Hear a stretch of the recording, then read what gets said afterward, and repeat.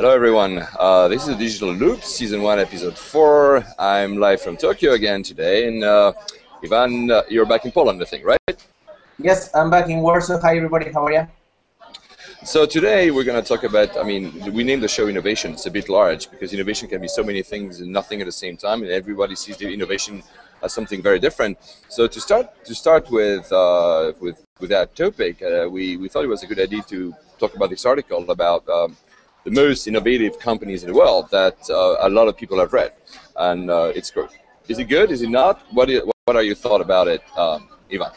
Yeah, just to give a little background, Fast Company every year makes the list of the 50 most innovative companies in the world, and this year the most innovative company in the world was Nike, and you can see most of the normal players over there: Amazon, Apple, Samsung, etc. But the very interesting thing is when you start in each of the companies, they start to define why they are innovative. And something that I noticed very interesting is most of the most innovative companies are really taking chances. And what we're thinking about is that in order to be innovative, you need to take chances, you need to take risks. And unfortunately, this is something that most companies avoid. They are very good at putting rules and actually not changing. Well, usually they're also very good at, especially those who are successful, they're very good at maintaining the business model because they're making so much money, or at least a good amount of money on their own business model. So for them, switching a model when you're successful is actually really hard. It's like switching jobs when you're successful. Of course, you only have an offer, but people think about the next step when they're something is ending. So a company usually, and that's a Kodak example. Kodak was doing so much money on film that they didn't really see the digital revolution happening. So suddenly they have, they kind of felt that they had to change, but they didn't really do it because they had no incentive to do so because the money was still coming in. Yeah, right? But I guess this is very, very interesting why, for example, Nike is doing so well. Because Nike was having fantastic results for a long time, and yet they are still innovating, they're still bringing more things. In the article, they mentioned the two main reasons why they are the most innovative company in the world this year are the brand, which I've been talking about until going crazy about this, but also something called the flight knit technology, which basically it's changing the way they manufacture shoes. That instead of assembling together pieces of material or pieces of product, they actually knit them. And what they say is that this is going to change completely the way they manufacture shoes. This is going to change completely their logistics and the supply chain. And costs are going to be reduced incredibly, and everything because they keep pushing it. Even though they are very successful and everything they are doing is really, really good, they are keep pushing the boundaries. Something that we were talking about is also this means that they are really thinking differently than other companies. And this is what we wanted to talk. It's about not incremental ideas, but actually disruptive ideas, because those are the ideas that are going to make the difference. So two points you said that really struck a chord with me is first, innovation, and as I started with that, everybody talks about innovation can be everything and nothing. What I like about the Fast Company article is that it not only lists iPhone and stuff that people, because usually innovation is the wow factor for consumers. It's something that you see, oh, this is so cool and I want to have it, and this is innovation. Supply chain, and you mentioned the term supply chain, is innovation. For instance, Apple was not only innovative in the products they were selling, but also in the whole supply chain that is set up behind in being able to deliver a product so fast to the public. And this is less a wow factor. You just see the result because you get the iPhone very quickly after it's announced on a keynote. But so the only thing I dislike about the article, though, is the classification, because how do you classify innovation? But that's, I guess, it's the way to actually make people read articles. You have classification. You have to be number one and number two. In terms of disruptive thinking, this is the second thing. Disruptive thinking is something that is not ingrained usually in corporations. You mentioned Nike. I think Nike was very early on in actually doing this kind of thinking, because they were not a shoe manufacturer. They haven't been a shoe manufacturer for a long time. They actually outsourced most of the manufacturing. They were a lifestyle company. They were very early on in understanding branding, with especially for instance Michael Jordan. They were very understanding that their business model was not about making shoes. The business model was selling an idea, selling an experience. In that sense, they were already disruptive. But do you think this kind of thinking can be applied to any other company? Absolutely. I mean, one of the big source of inspiration that I had for a long time is a guy called Luke Williams. He was a what's his title? Fellow at Frog Design, and one of the things that he says is that it's about changing from doing something that is expected into something that is provoking. Problem is that very often we, as people and as companies, we are trying to follow what's expected instead of actually provoking ourselves to think differently. He gives a very simple example. When we talk about, for example, socks, this is not wow, this is not big thing, and socks are expected to come in pairs and they're expected to match. And actually, there's a company called Little Mismatch that came up with an idea that instead of selling, let's sell socks in packets of 3 that actually none of them match. And if you think about it, that's a really weird idea. But actually, they discovered that girls between 8 and 12 years old love these socks. Why? Because they give them the opportunity to tell the story about their socks. They walk around with different socks. People ask them what's going on. They tell the story. They are happy. And actually, they are a multi-million-dollar company now. They are venturing into other different areas. But basically, everything's starting with a completely different way of thinking. Instead of let's make better socks, they just completely change the model. And this is what disruptive thinking is all about. I would mention that there's another company, the name eludes me right now, that actually has an RFID chip, I think, in the socks. So you know how when I have only black socks. Most of my socks are black, and when you put them a lot of time in a washing machine and then in a tumble dryer, they kind of lose their color. But sometimes when I match these two, like, oh, but these are not exactly the same gray anymore. That's a grayish look they take after a while. So this company makes RFID chip that actually matches the 2 socks together. So because you use them at a certain point of time, always these 2 together. Anyway, the reason I say that not only because it's funny, it's because these are wow factors. I mean, even your example for three socks is very interesting that they're making money, and it was an adaptive way of thinking. Instead of selling socks, they actually thought about selling experience, which was apparently appealing to part of the market. But I always struggle because, I mean, we talk about innovation so much, but I always struggle about defining what is, there's no definition of innovation. I think that your example is great because it worked, but we can only say that it worked after the fact. You have to try, I guess, right? And I think rolling the dice is one of the things a company, but then again, this company, was it a big company, the one that came up with the 3 socks? No, it was a small company.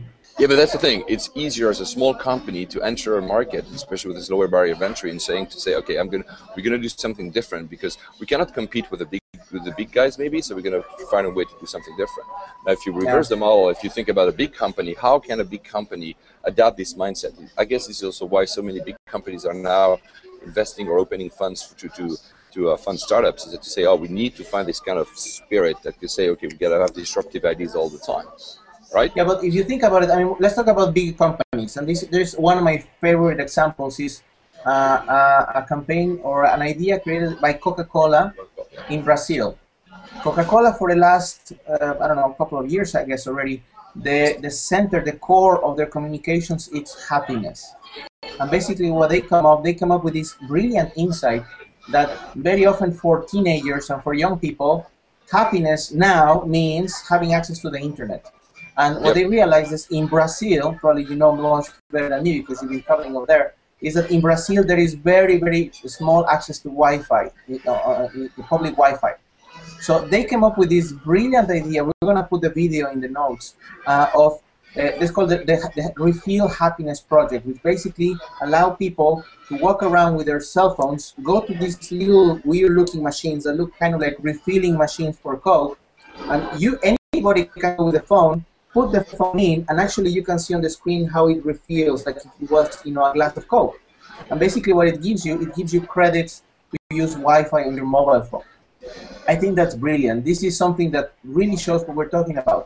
They are a sweetened water, and they are actually giving away Wi-Fi to people. I mean, this is something that is completely different of what they're supposed to be doing from the point of view of incremental ideas, instead of let's make the packaging better, let's make our ads better, they're actually adding value. And this is what I always say, innovation, it's about value. It's about really making a difference on your consumers and on your people. But that's the active branding. I mean, in that case, people could say, oh, but what is disruptive is actually Wi-Fi. It's not. So the fact that Coca-Cola is doing it is, and this is why, because one of the other thing about innovation that's very important is that there's a lot of innovation, is we kind of see it around us. But in order for innovation to work, you have to have a market for it. You have to have the right conditions. If you're too early and you have the greatest idea, it stays in a lab, nobody actually wants it, then it might be innovative, but there's no market for it. Hence, there's you don't see. I mean, we as consumers don't see it, or even companies. And we talk to the B2B industry, they don't see it either. So your example actually, even if it's a campaign in a way, your example shows that there was a need and the company feel that need.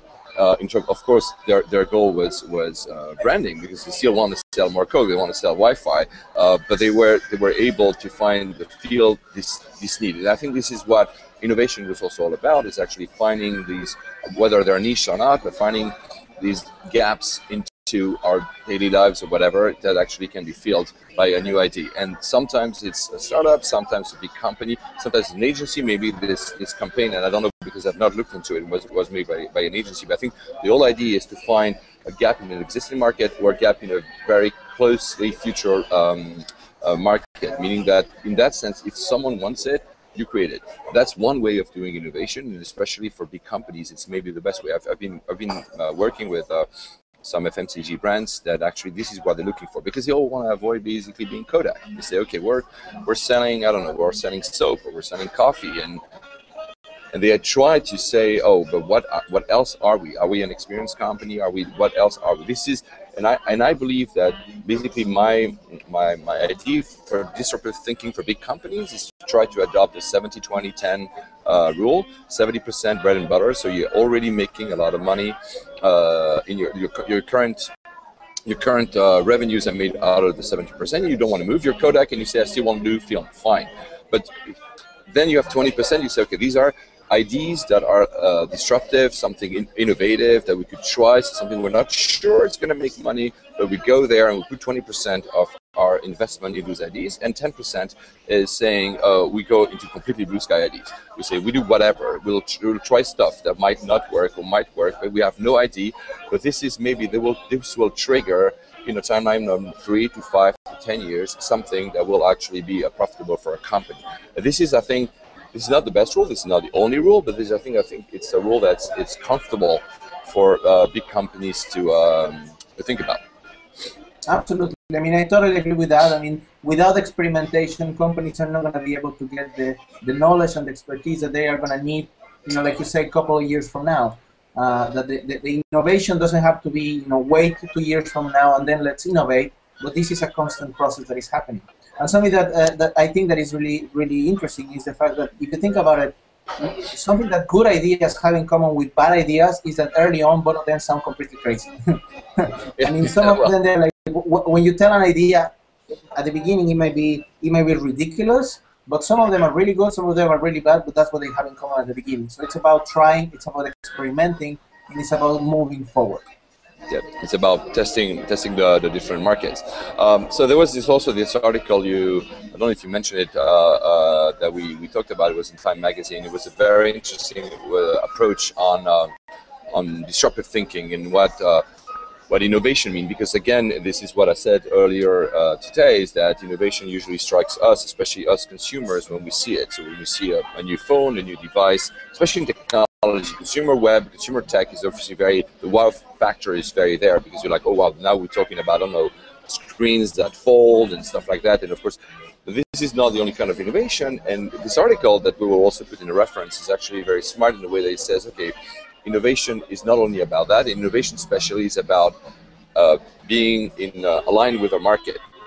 And it mentions that the market is maturing, and then we're talking about consumer web, consumer tech, and when a market is more mature, the type of innovation you see and the type of expectations from a public are different than where a market is more new. And that's also something I think companies have to think about when they release products. Is it a market that is already mature with a lot of inertia, especially from the consumers, or is it a market that is completely new? And then basically, there's a curve. I don't remember. Well, I'll find the article. The curve of adoption, when you have the early adopters, and that can not only works with the consumer tech, that works with many other actually industries, but there's always early adopters, people like us who have the new phone immediately, and then as the market grows and you go into a more generic consumer, and when I say generic, it's not negative, then of course the dynamics of the markets are very different. This is why maybe early adopters like us, like now, are a bit bored. We say, oh, nothing is coming out, which is not true, but I think the way companies innovate is a bit different in the mature versus